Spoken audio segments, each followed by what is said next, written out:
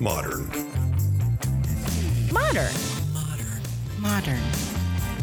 We're prepping for a voyage. Modern. The force of an old-fashioned equals whiskey mass times bitters acceleration. Why don't you make that a double? Modern Bar Cart. Hey everybody, welcome to episode 3 of the Modern Bar Cart podcast. I'm your host, Eric Kozlik, and I'm coming to you today with a Glassware crash course interview with Andrew Whitehead, aka Liquorary. By day, Andy is a mild-mannered, luxuriously bearded father who takes his daughters to the Baltimore aquarium to see their favorite sea creatures. But by night, he's a vintage glassware expert bent on finding Art Deco martini glasses and stately, heavy-bottomed rocks glasses to grow his collection and spread the joy of home bartending. In this episode, we talk about almost everything under the glassware sun, including the basic types of cocktail glasses, vintage versus modern glassware, how to take care of your cocktail glassware, tips for breakage-prone drinkers, and much, much more. Someone once told me that I've got a face for radio, but Andy truly has a voice for podcasting. He's extremely knowledgeable, well-spoken, and really great at making the fine nuances of vintage and modern glassware accessible. This episode was a blast to record, and I hope you enjoy listening as much as I enjoyed putting it together. So without further ado, sit back and take in the wonderful world of cocktail glassware with Andy Whitehead. Hey everybody, it's Eric, and you're listening to the Modern Bar Cart podcast right now. I'm here with Andy Whitehead from Liquorary, and today we are going to talk about glassware. Andy, thanks for joining me. Thanks for having me.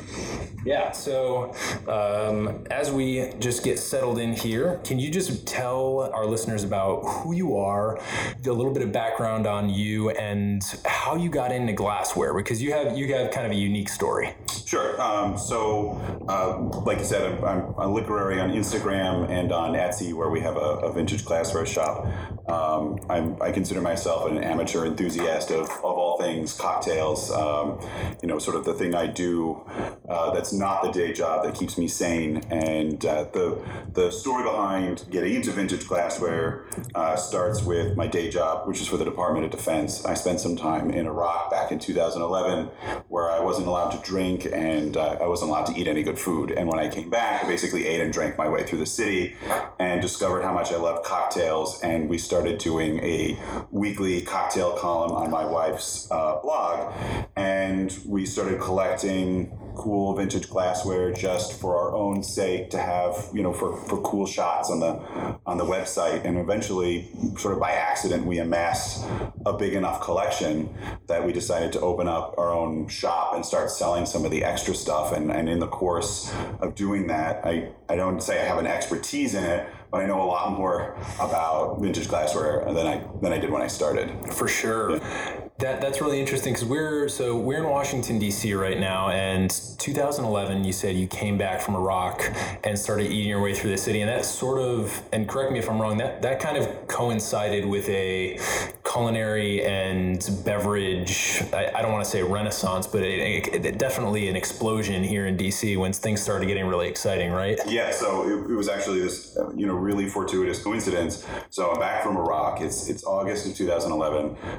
So the city normally gets pretty empty anyway. Congress is on recess and all the college kids are gone. And there was an earthquake and a hurricane at the, roughly the same time.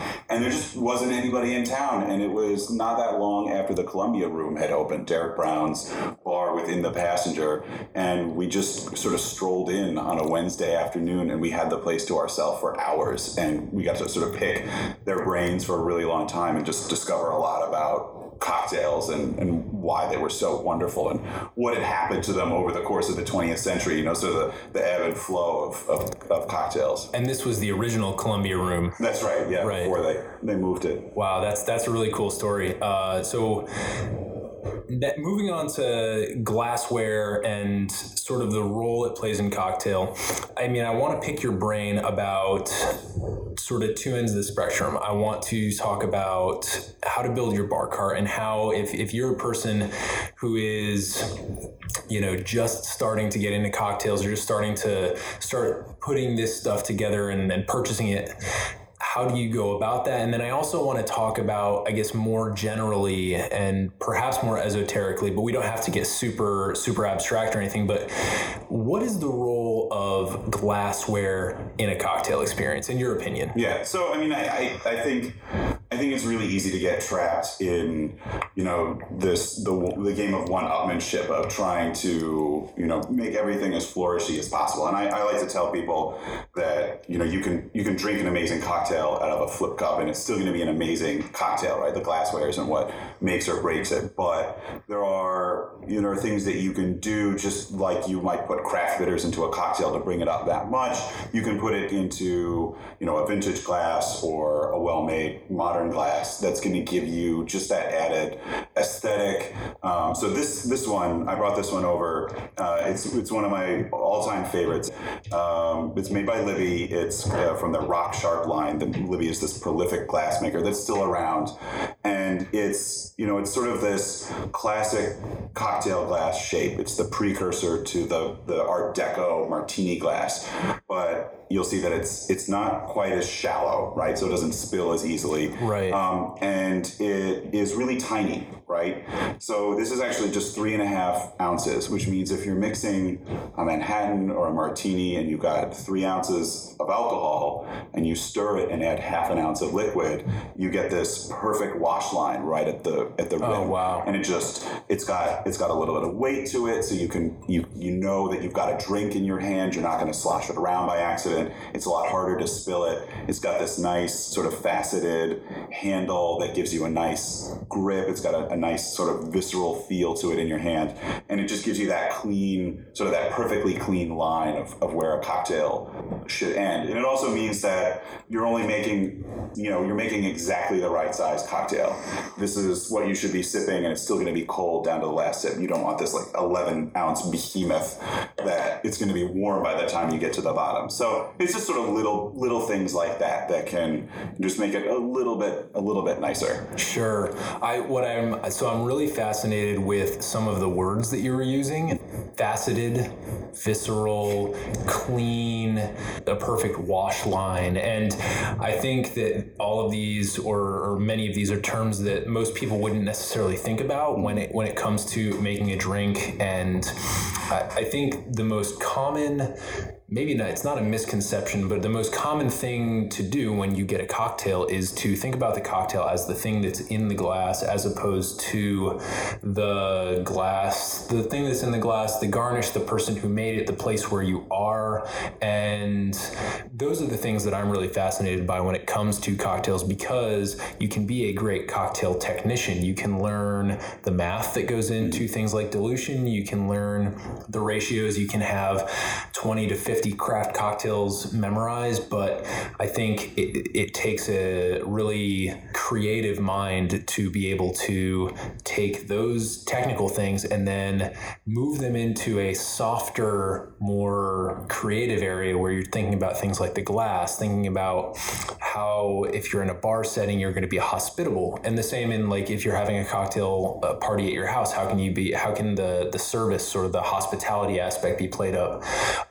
Would you mind talking, first of all, follow up on the maker of this glass? You said Libby? Libby, yeah. Yeah. Can you talk more about Libby? Are they American? Yeah, so it's an American company. Back in the 1950s or so, there used to be dozens and dozens of glassware manufacturers in the United States. It was a big industry, and now there's really only a handful left. And Libby is one of the few that's left. A lot of the vintage stuff that's out there that's available is Libby, because they were so prolific. And their current line is everything that you'd expect from a modern glass manufacturer. Their cocktail glasses are really kind of uninspired and overlarge, and they have this history of making these awesome glasses. And it's just it's one of those things that I think was lost. It's still around, but I get no sense that anybody working there now really remembers what they used to put out. Okay. And then the other follow-up that I had was, could we talk a little bit more about some of these other glasses here on the table, because I feel like they're going to spawn some good conversations that can lead us into some other things I want to talk about. Yeah. So, I mean, your question about how to stock a bar cart. I mean, I think, the three basic kinds of glasses for cocktails that are good to have around, just in terms of, pure function, are, lowball glasses like this one. This one is, I think, Dorothy Thorpe. So it's this, fairly simple lowball glass with a nice heavy bottom, but it's got this great silvered rim, and a lot of the silvered glassware that you see is by her. And that's anything from your old fashions to a Mai Tai can go into this. Anything with a lot of crushed ice or a big ice cube like your rum punch, and then highball glasses, obviously, and these are probably the easiest ones to find in vintage terms, because there are just so many of them out there. And that's any long drink that you're going to make from a mojito or a Tom Collins. And then sort of the all-purpose star is the coupe glass, and you can put pretty much anything in a coupe glass. You can put an old-fashioned in a coupe glass if you wanted. You can put any kind of daiquiri. You can put any kind of stirred drink. And so these are just three examples of ones that I have at home, but they can they can be anything really. But this is the simplest thing. If you don't want to go crazy overstuffing your house with old glass like I have, these are sort of the three basic ones to think about. Right. So just so folks can picture this, and what we're going to do here is we're going to post a ton of photos in the show notes. We're going to link to glassware manufacturers like Libby so that you can go and check out the stuff that they have. But just so you can picture a little bit better what's here on the table in front of us, we have a couple terms that I want to just circle back on, and of course, you can correct me if I'm incorrect on any of this, Andy. Lowball glasses are essentially what you think of as a rocks glass or a tumbler, right? It's a short, squat glass that you can't, generally, the normal person can't close their entire hand around the glass. It feels substantial in your hands. This one holds probably about 12 ounces. Sure. Yeah. And I think that's pretty normal. I think 8 to 12 is pretty normal. Would that be considered perhaps a double old-fashioned glass? Yeah. I mean, it's very rare, I think, to come across either vintage or modern, anything that's not a double old-fashioned glass. I kind of treat this as the standard size. Yeah. Yep. And then a highball glass. So that would be a lowball glass. So different words for a lowball glass would be rocks glass, tumbler, lowball, old-fashioned glass. And then a highball, really, there's only one name for that glass. You sometimes see them called Tom Collins. Sure. But yeah, I mean, it's this tall, narrow glass. It probably holds 14 to 16 ounces. Right, and these are really popular in restaurants where you're going to get something like a mojito where they're going to stack some ice. I know that the Columbia Room, what they really like to do with their Collins glasses is they like to take a large, slender piece of ice instead of a cubical block of ice. They take a long, slender, sort of rectangular prism shaped piece of ice, and they put that in their Collins glasses, and those are usually for lighter, summery, citrus-forward drinks where you might stick some mint in there. So the popular ones are going to be the mojito, the Tom Collins, the caipirinha. These really, I can't really describe them better than the tropical. You're adding soda water or tonic water to is going to need one of these, just as the volume, if nothing else. Yeah. And generally, what is a Collins glass hold? The ones that I've come across, I mean, this is one of the fun things that I've discovered running the glassware shop, because I measure the volume of every glass that comes along. So that could be anything from 12 ounces to 16 or 18 ounces. Some of them get pretty big, and you'd be surprised at how much some of them hold. They don't look that big until you start measuring, and you discover actually it's a lot bigger. So how do you do that? Is it just as simple? Like, I'll tell you how I would do it if I were you. I would fill the glass up to the top, and then I would pour it into a measuring cup. That's exactly what I do. So, sometimes when I have time on my hand, I use a jigger, and so sort of go ounce by ounce, especially when I want to get, like with this one, like I said earlier, the Libby cocktail glass, where it's only 3.5 ounces, and I want it to be really precise. But yeah, obviously, a mixing glass is the easiest way a measuring cup is the easiest way to do it. Yeah. Cool. So we've got the lowball glass, the highball glass, and then a group of glasses that I guess I would refer to as stemmed cocktail glasses. Yeah. And that obviously includes the coupe. And then this is maybe incorrect, but I would also distinguish a martini glass from a coupe glass, even though you can have a martini in a coupe glass. And yeah, so that's, I mean, this is one of the reasons why I like this Libby glass so much, is because you can see it actually has sort of a flat bottom to the bowl, and that was the way cocktail glasses used to look. And in fact, a lot of them used to have much wider, flatter bottoms. They almost sort of like a mini tumbler on a stem. And then the modern Art Deco martini glass obviously has that perfect V shape. So cocktail glasses, I would only call glasses like this, and this is me being pedantic, obviously. The coupe glass is the stemmed glass with that rounded bowl. It started out as a champagne glass, centuries ago in France, and then you discover that it was actually really terrible for champagne because the wide surface area caused it to release its carbonation faster, but people loved the shape of the glass so much that it's stuck around, and it's really sort of the all-purpose champion of cocktail glasses. It really is. I love my coupe glasses. I want to talk a little bit more about those two. So what you're doing, just to press pause again, you're drawing a distinction between cocktail glasses and coupe glasses. Yeah. Okay, and so the traditional V-shaped martini glass, and any of the precursors to that, which might have wider, flatter bottoms and different shapes and capacities, maybe a Nick and Nora glass would fall into there, they tend to be a little bit higher than a coupe glass, and sometimes a little bit smaller capacity as well. Yeah, I mean those always remind me of sort of baby wine glasses, right? I mean they're not really either. They're just sort of a rounded bowl on a stem, and the coupe glass I always point to. It's got this, it's really wide, and it's really got kind of this shallow, wide bowl that's perfect for sipping. For sure.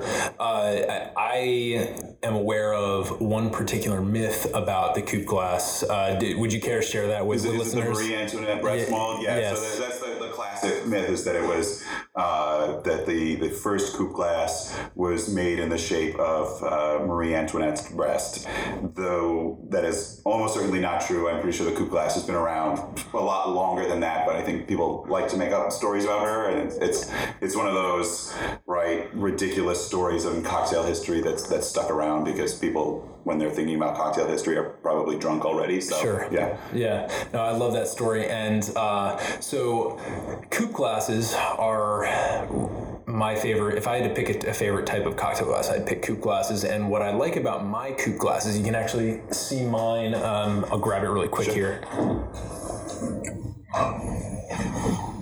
So what I like about my coupe glass is that it's a little bit taller and a little bit larger than some of the ones that you're going to find at restaurants and bars. Usually when you walk into a restaurant or a bar and you order a cocktail that comes in a coupe glass, there's this one standard coupe that almost inevitably shows up, and it's a little bit stouter and more robust. It's got a thicker glass, and if you check this one out, it's a little bit thinner and more delicate when it comes to the bowl, which is the top part of the glass that holds the liquid, but it's I really like the relationship of the bowl to the stem. I think it has a really nice line, and it allows me to, when I do make cocktails, I have a little bit of room at the top where it's not right up at the top, because I have to walk myself from the kitchen to the living room. I can't just kind of glide it across a bar at someone. Right. So, you always have to be careful, right? Like I said, this one, you fill this glass, this Libby glass right up to the top. Makes it pretty hard to put a garnish in, right? Because you pretty quickly overflood. So there are trade-offs, right? Sure. And I think that for me, that's you're looking at my cocktail, my martini glass, my V-shaped cocktail glass here. It's a lot steeper. The angle between the top of the glass and the bottom of the glass is a lot smaller than in some of the classic martini glasses that you'll see out there. I have used those, and I'll look to speak with somebody, and then my drink will be running down my arm, and this won't be my third drink. This will be before I've taken a sip of my first drink, I've spilled half of it. So that's a personal preservation move on my part, I think. Absolutely. So before we move too far beyond that, I'm noticing that some of your glasses have some really interesting either finishes or decorations on them, and I think that's something that one tends to see more in vintage glassware, which is obviously your specialty. So what I'm hoping you can do is maybe take us through, for maybe younger people who are used to only seeing glassware at bars or their parents' home who don't have vintage glass, like what are some of the things that you can do to dress up glassware, which is usually clear and therefore doesn't really have anything else beyond its shape to recommend it? Right. So, I mean, like a lot of vintage glasses, and this was really popular mid-century, was, to gild the glasses or silvered glasses, like the low ball over here. Like this, this coupe over here has this great gilded rim. And not a lot of those have survived, unfortunately, because it does wear off, right? And if you stick them in the dishwasher, which I have discovered a lot of people have done, it strips that right off. And I think glassware manufacturers probably moved away from it a while ago because it gets ruined so easily. And I feel like tastes have changed pretty dramatically over the years, right? You've got these spare unadorned glasses, but I mean, I don't think it hurts a glass, if it's like the Libby glass doesn't have any real decoration to it. And that's where, maybe it's a question of, do you want the drink itself to sort of be the star, or do you want to share the limelight with a glass, right? So, the highball glass that I got is one of these sets that used to be made, or at least sold by airlines and gas stations, would sell these commemorative matched sets. This one is cities around the world. I brought the Bombay one. Gotcha. And it's a decal, right? It's not anything particularly fancy. It's, when I make a drink for Instagram, these are actually pretty terrible glasses because the decal covers up pretty much all of the detail of the drink itself. And so if you just want to show off a cool glass, that's fine. But if you want to show off the drink, sometimes having something that doesn't have a lot of ornamentation on it. And that's why I really like the gilded rims, because it's sort of the best of both worlds. Right. Yeah, I love the gilded rims. Personally, I try to be in many situations a moderate, and I think that's a great way to have that adornment, but to be able to also enjoy the color of the drink, be able to chill out with the garnish a little bit, and not have that occluded from your sight. But I'm also noticing that some of your glasses have a sort of like an oil slick or like a rainbow opalescent finish. Yeah, so these are iridescent glasses, and that was the other cool thing. So they were originally manufactured in like the 20s and 30s and fell out of style for a while, and then were popular again in the 60s and 70s, and then again fell out of style. But it's really subtle. You don't actually see it if you pour a dark drink into it, but if you have something with a lot of ice, if you have a lighter colored drink and you hold it up to the light, you see these swirls of greens and blues and pinks that is it's really cool. Yeah, that's lovely. Is that something that they do to the glass? Like, the answer is yes, but do you have any idea? I honestly have no idea how they manufactured it, and so that was one of the things the reason I brought these two little 1 ounce thimble sized cordial glasses, right? So the ones that were made in the 60s and 70s were mostly just regular calcium glass, right? There's calcium in the mix. When you clink them together, you kind of get that thunk, right? That dull thunk. Right. In the 20s and 30s, they were making lead crystal glass, where the lead took the place of calcium, and it makes the glass stronger, so you can make glasses a little bit thinner, and it gives you this nice resonant ping when you clink them together. And so when you find iridescent glasses like this, I mean, I honestly don't know if they were doing it two different ways in the 20s and the 60s, but a lot of the iridescent glass you'll find will actually be lead crystal glass, and that's the easiest way to find out, is to delicately clink them together and see if they give you that sound. Keyword being delicately. That's great. So one of the things that I just want to point out, and this is because our generation has been programmed to think that lead is a dirty word. If you go into a place and you see for example, a decanter. Decanters are a common place where people encounter the word leaded crystal because they're these big a decanter is anything that you put a spirit or wine into to help that breathe and kind of achieve its full potential by getting a little bit of acquaintance with the air as opposed to being locked in its bottle. But you see a lot of leaded crystal there. And then the only point I want to make is that lead in terms of glassware is not a bad thing. And I really like the auditory cue that you just gave us. So it's a little bit more lustrous too, right? So if you give it a facet, it kind of sparkles a little bit more, which are the main reasons why they made glass with lead, that it was prettier and it was sturdier. I did a lot of research on this when I first started discovering. Sorry, folks. When I first started discovering leaded glass, because the last thing I wanted to do was sell people poisonous glassware. And so I want to preface this by saying I'm not a doctor, I'm not a scientist, a chemist, or anything like that. But my take on it is that if you leave, if you pour a drink or if you decant a bottle of wine that you're having for dinner that night, then you're not in trouble. If you store alcohol in it for a long time, right? If you decant a bottle of scotch into lead crystal and let it sit, you run a risk that it will start to leach lead into the alcohol, right? Ethyl alcohol is such a wonderful solvent. It just likes to absorb anything it touches. And so that's the key distinction, right? It's perfectly safe, I think, to drink a cocktail. And I drink cocktails from leaded glass all the time without concern. But I wouldn't store anything long term.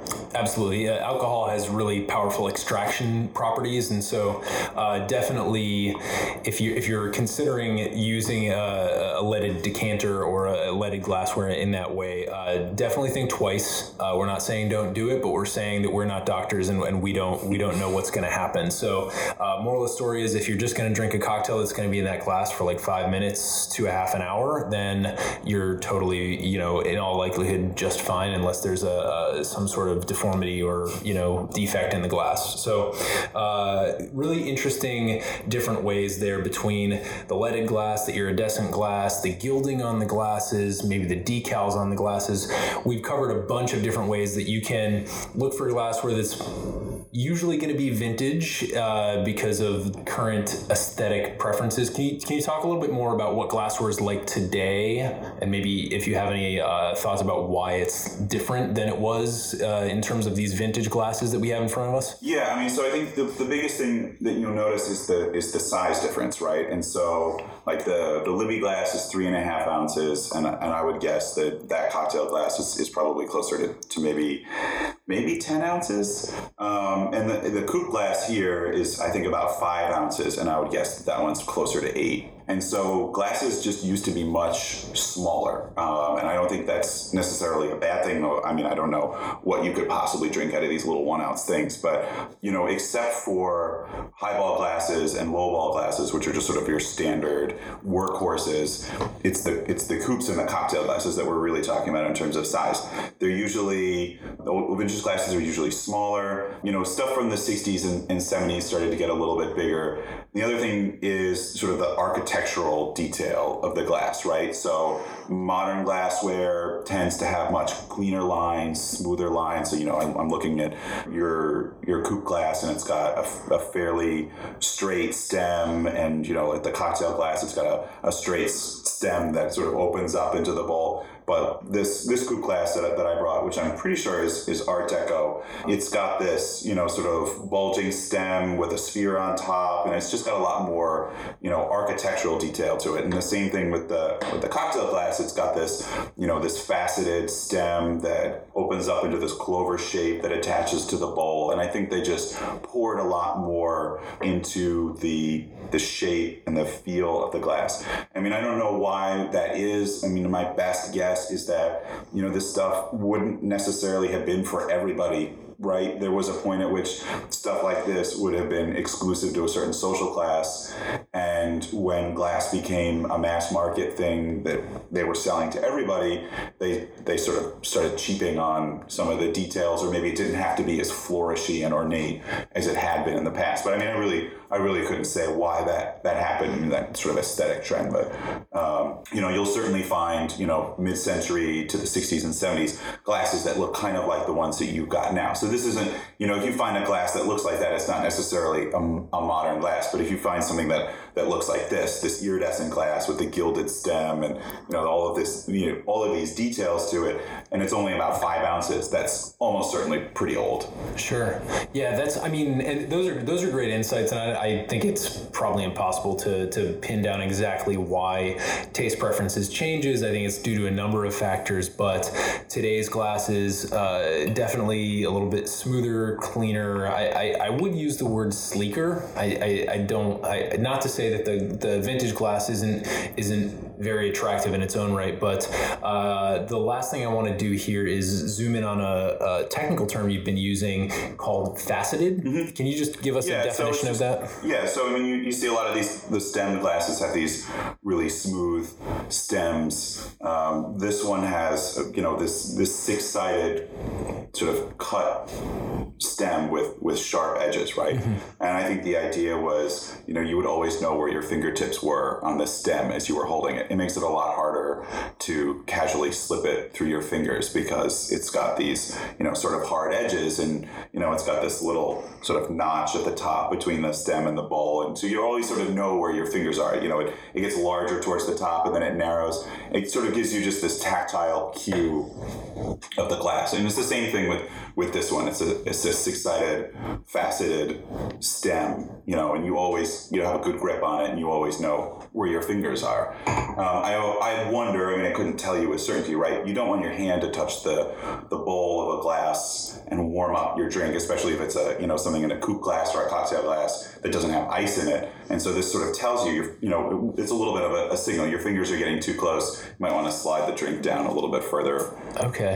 Yeah, that's really fast. I had never thought about it that way, but that makes complete sense based on, the types of drinks that are going to be in these coupe or cocktail glasses are going to be the ones that don't have ice. And so, today, bartenders in many bars are going to be chilling these glasses down ahead of time. But back when ice was a bit more of a commodity, you couldn't necessarily count on that. So that's an interesting survival mechanism for the glass and the drinker that you pointed out. So clearly, folks, I know what I'm learning right now is that glassware is a lot more complicated and technical than certainly I thought it was when I was starting out. And the neat thing is, if that is the sort of aesthetic that gets you excited, then there is room to grow with that. You don't have to be satisfied with the glassware that you find in your department store or on Amazon. Amazon's bestseller, for example, is going to be probably just, a very generic piece of glassware that gets the job done. Where are the best places, Andy, for people to look if they're into glassware like the stuff you've been describing? If you want to look for vintage stuff, right? It's a little bit of legwork. Thrift stores, antique shows. If you're in the DC area, the DC Big Flea is about 4 times a year, and that's where we found a ton of our favorite stuff.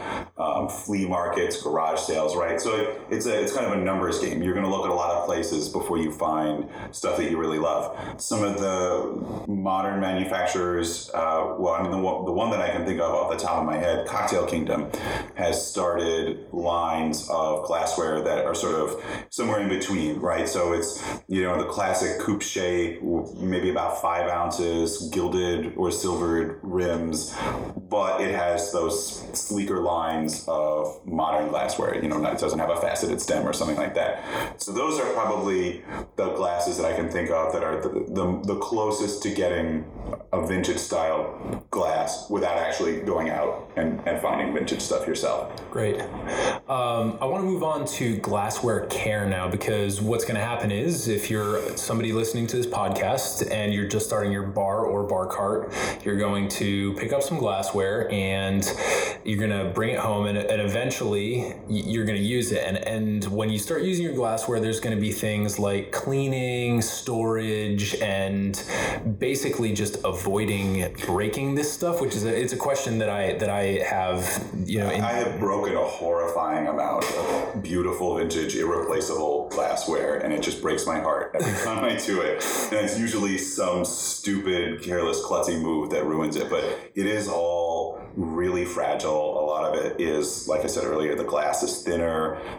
They have different kind of weights and balances to them than some of the modern stuff. I mean, right, you're not going to tip over the highball glass or the lowball glass, but the coupes and these stem glasses are very easy to knock over. So I think the biggest thing is, just to sort of be mindful of it.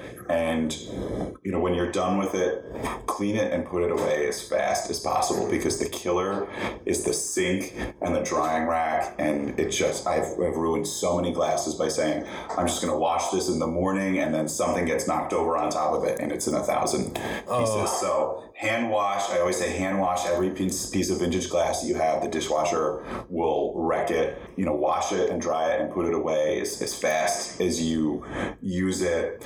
And then, try not to shock it between hot and cold water, because again, some of this stuff is old, and it might have manufacturing defects from when manufacturing wasn't as standardized. And I had this beautiful mid-century mixing glass that I was using, and after I started drinking it, I would toss out the ice and I would rinse it with hot water, and then the base started to crack, and I realized that I was ruining it by shocking it with the hot water. And so I thought, in the future, cold water only. Gotcha. And some of the stuff like the 60s and 70s, this stuff is going to be, it's made to, it's made more along modern techniques, right? This one, as cool as it is, you can see it's molded, right? So it's got a seam. You can see where it was actually poured into a mold as opposed to being hand blown, like something like these little cordial glasses or this, the more ornate coupe might have been hand blown.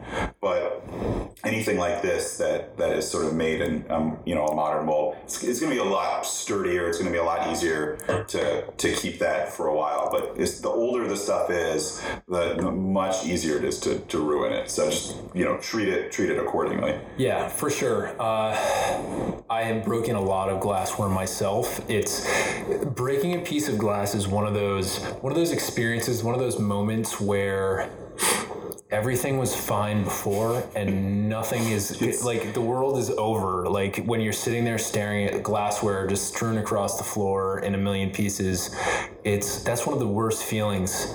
So a couple things I want to highlight from what you said, Andy, was dishwasher. I just don't think there's a really good excuse to put glassware in a dishwasher unless you are a commercial bar that has, again, remember back when I was talking about the coupe glasses that you normally get at a bar. They're shorter, squatter, and thicker. They're more substantial because they're meant to go in those behind the bar dishwashers, get slammed with heat, and then come out nice and shiny and ready for the next drink that goes in them.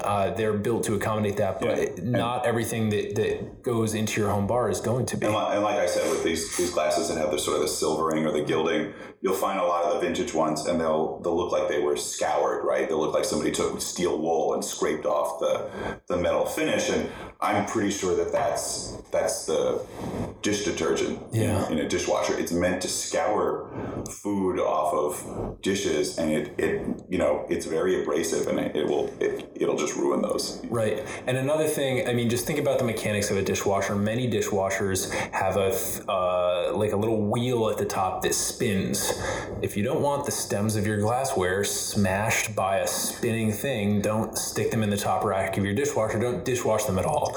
I think the nice thing is that most people who go through the trouble to get vintage glassware and make really informed and aesthetic choices with their glassware are going to want to take care of it anyway. But just a word to the wise. So luckily I don't have a dishwasher. I don't have to worry about that stuff.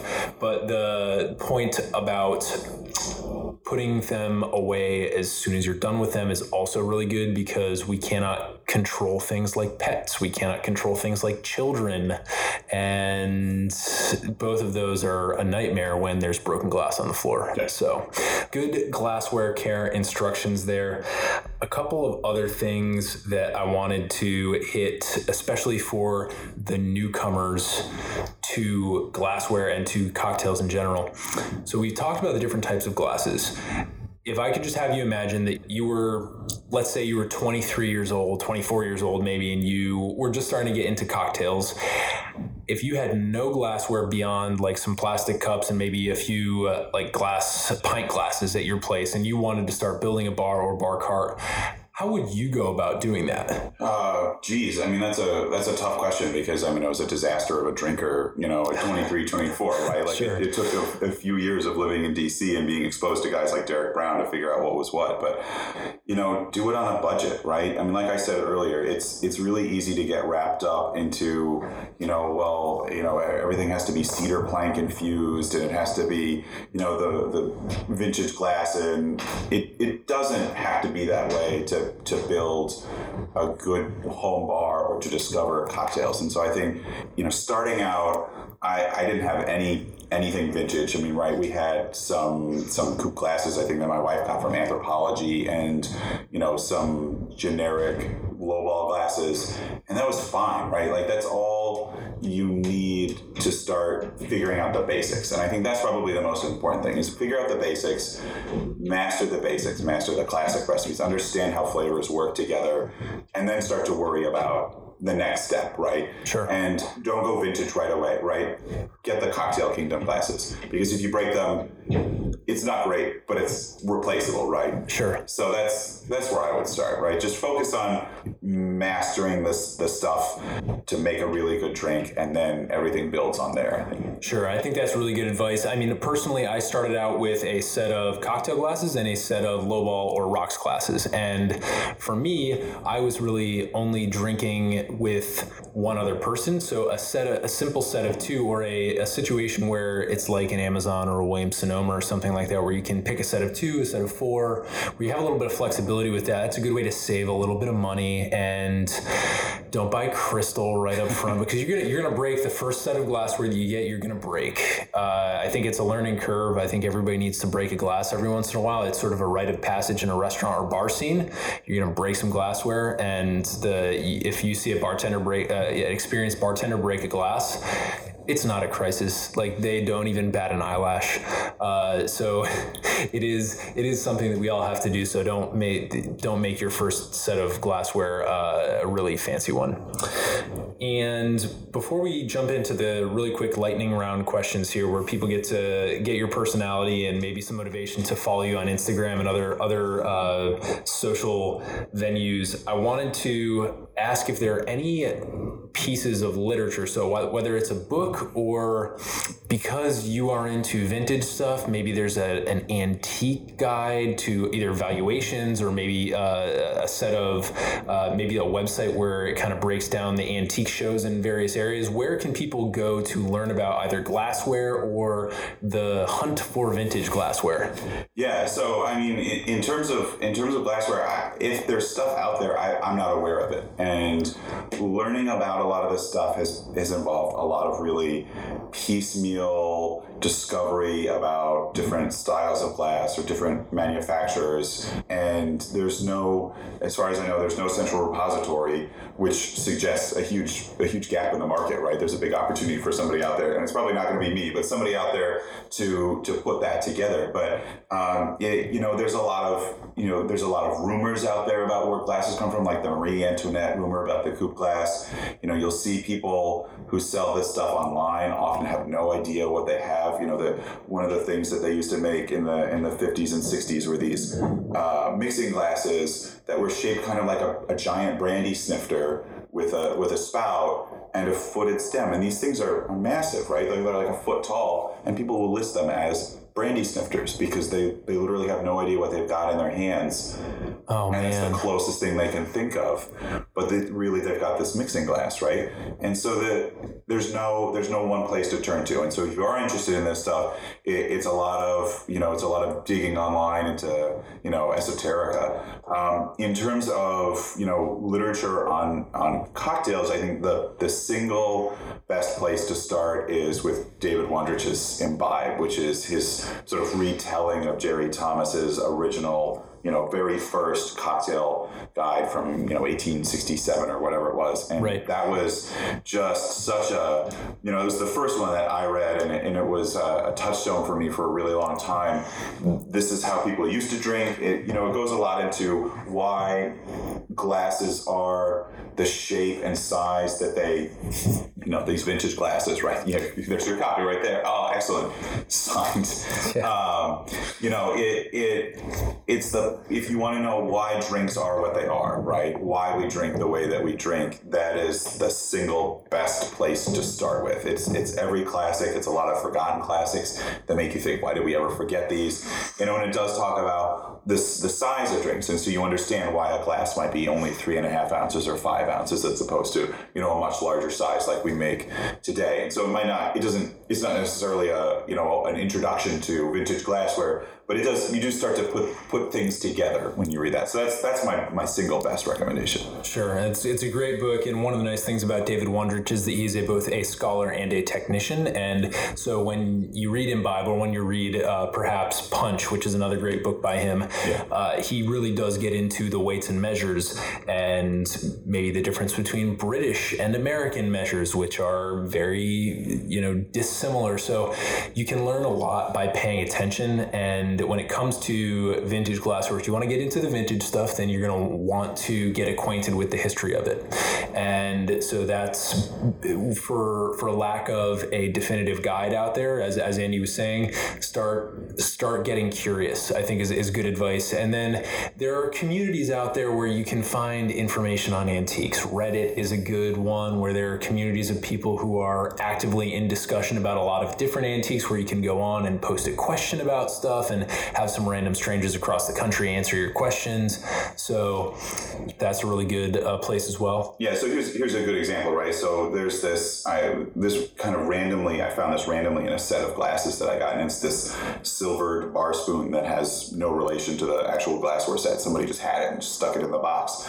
This awesome little pineapple at the top, and I'm sure Cocktail Kingdom is manufacturing replicas of this now, and it's got this great twisted handle, which gives you this great grip, and it's lucky because it actually has a manufacturer's mark on it, Reed and Barton, and a lot of stuff does not have manufacturer's marks, and so you're left kind of guessing, like, I have no idea who made this coupe glass.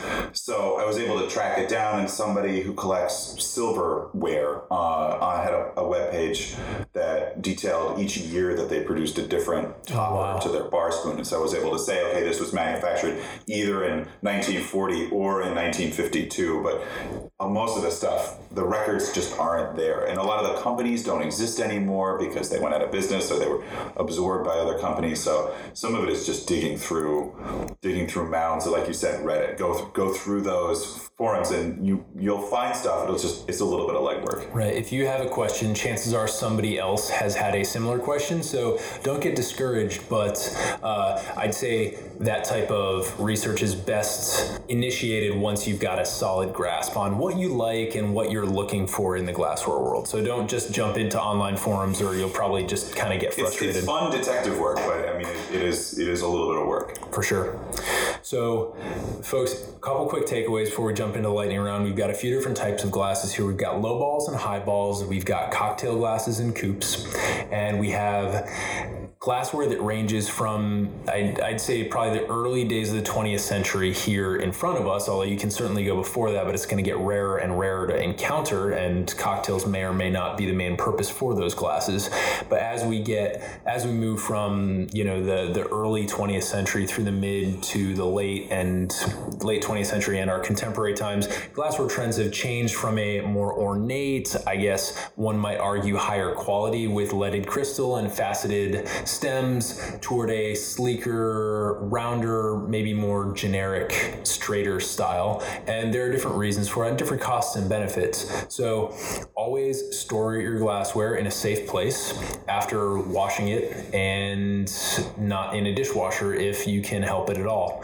So to me, those are the big takeaways here. And I want to let you know that we will be linking to all of this in the show notes. If it has, whether that's David Wondrich's Imbibe or some of the places where you can learn about this glassware online, we'll definitely have some links there, as well as some photos of the glassware that we just discussed. But getting into the lightning round, Andy, what is your favorite cocktail? And if you don't have a favorite of all time, what is a cocktail that you've recently been enamored with? So I think my all-time favorite is the Sazerac, the classic New Orleans, absinthe rinse, old-fashioned riff, and it's actually fun to think about in terms of glassware because a lot of it's the one drink that I can say I can go to a bar and if I can order it, it's a simple drink, but if they get it wrong, I know that they're going to get a lot of other stuff wrong. So a lot of Sazeracs are served. I use the term wash line, right? That's the point in the glass where the cocktail reaches when it's poured into the glass. And a lot of Sazeracs will be poured right up to the rim. Their wash line will be really high, but you lose a lot of that wonderful aroma from the absinthe, which I think is like the greatest hallmark of the Sazerac, right? You can put a little tiny bit of absinthe in and it's going to have a little bit of an effect on the flavor, but that aroma is so overwhelming. And so I like to put them into lowball glasses like this, where you might only have 2.5 ounces of liquid on the bottom, this really low wash line, and all of this negative space in the glass that would kind of otherwise look kind of weird, but the whole inside of the glass is coated with absinthe, and it's just pouring off all of those complicated smells. And when I started making Sazeracs, I had no idea, and I was pouring them really high, and I thought I could never quite capture that wonderful experience that I got when I had my first perfect Sazerac. Yeah. And I think that's the missing element, is right. You have to think about the drink in relation to the glass, and you're not getting a bad drink, but it's not as good as it could be if you really think about its relation to the glass. I realize I'm kind of contradicting myself earlier, but I think it's a fun way of thinking about it. I don't think you're contradicting yourself at all. I think what you're doing is you're pointing out that it's sort of like a spectrum. Like when a cocktail, it's not an object. It's an experience, and so you're putting the glassware in the same experience as the liquid, and it's just so complicated. I really love your use of the term negative space there. It's a really artsy term to be using, and as somebody with an arts degree that is currently sitting on a shelf right now, not being really used, it excites me. But that is to kind of like speak to the audience right now. I think that is the hallmark of when you've spent enough time with something, you start looking at it in a different way, and I guess some of the technical barriers break down and become a little bit more emotional and a little bit more resonant. So as opposed to the amount of volume between the liquid line and the top of the glass, it is now being referred to as negative space, which is like something that poets and artists use all the time to describe aspects of their work. So I really love that. And kind of riffing on that question, is there a piece of glassware that is either your favorite of all time or perhaps your favorite right now, this week, this month, this year? Yeah, so like I've gushed over the Libby glass. These are kind of my favorite right now, these coupe glasses, and they're kind of so over the top, right? Like it's got this gilded stem and this glass sphere at the top of the stem, and then it's got a little bit of a gilded rim, and it's iridescent, and it's very frou-frou, but man, like a drink looks so good in it. And so if you're shooting pretty much any drink for Instagram or taking a photo of it, right, you're going to serve it to anybody, it just looks amazing. And again, it's art deco. It's just really kind of, lots of curvy lines and just lots of architectural shape to it. It's just got a lot going on, and that's probably my number one right now. That's awesome. I love just the collection that you have here, and we're definitely, before I let you leave here, I'm definitely going to snap a bunch of photos so that we can get people familiar with that. Is there anything that you want to communicate to people who are listening to this podcast before we give them the different means by which they can connect with you?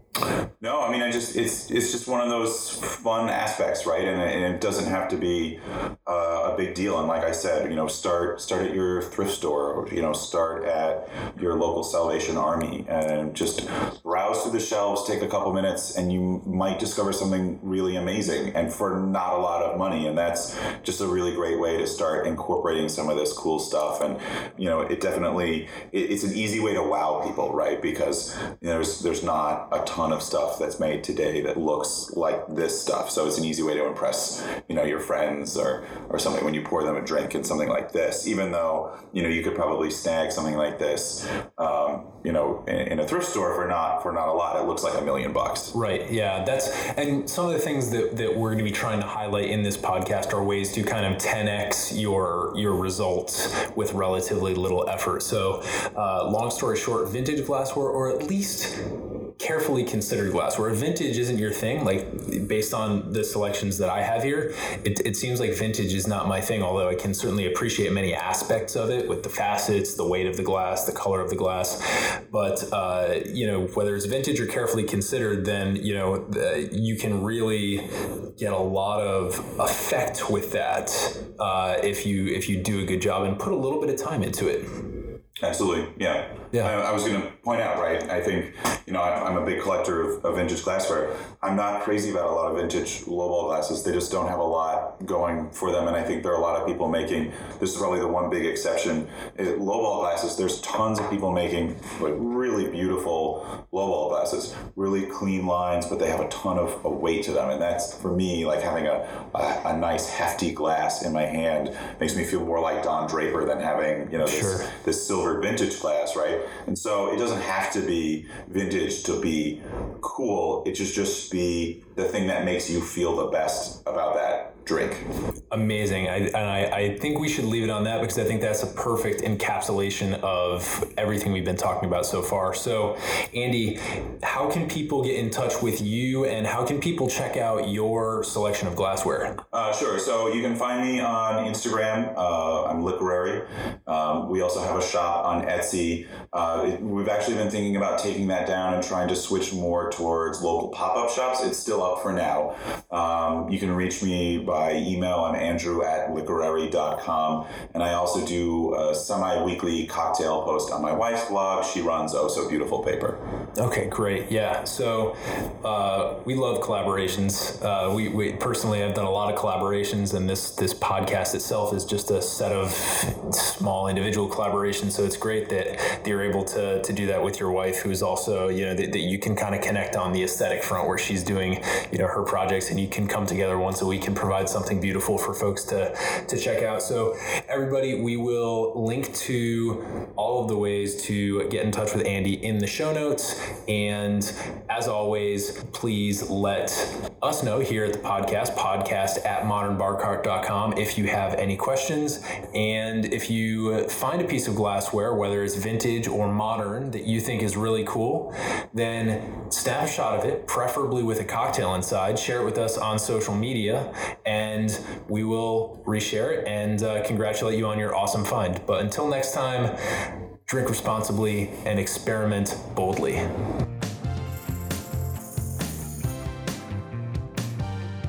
Hey everybody, thanks for listening.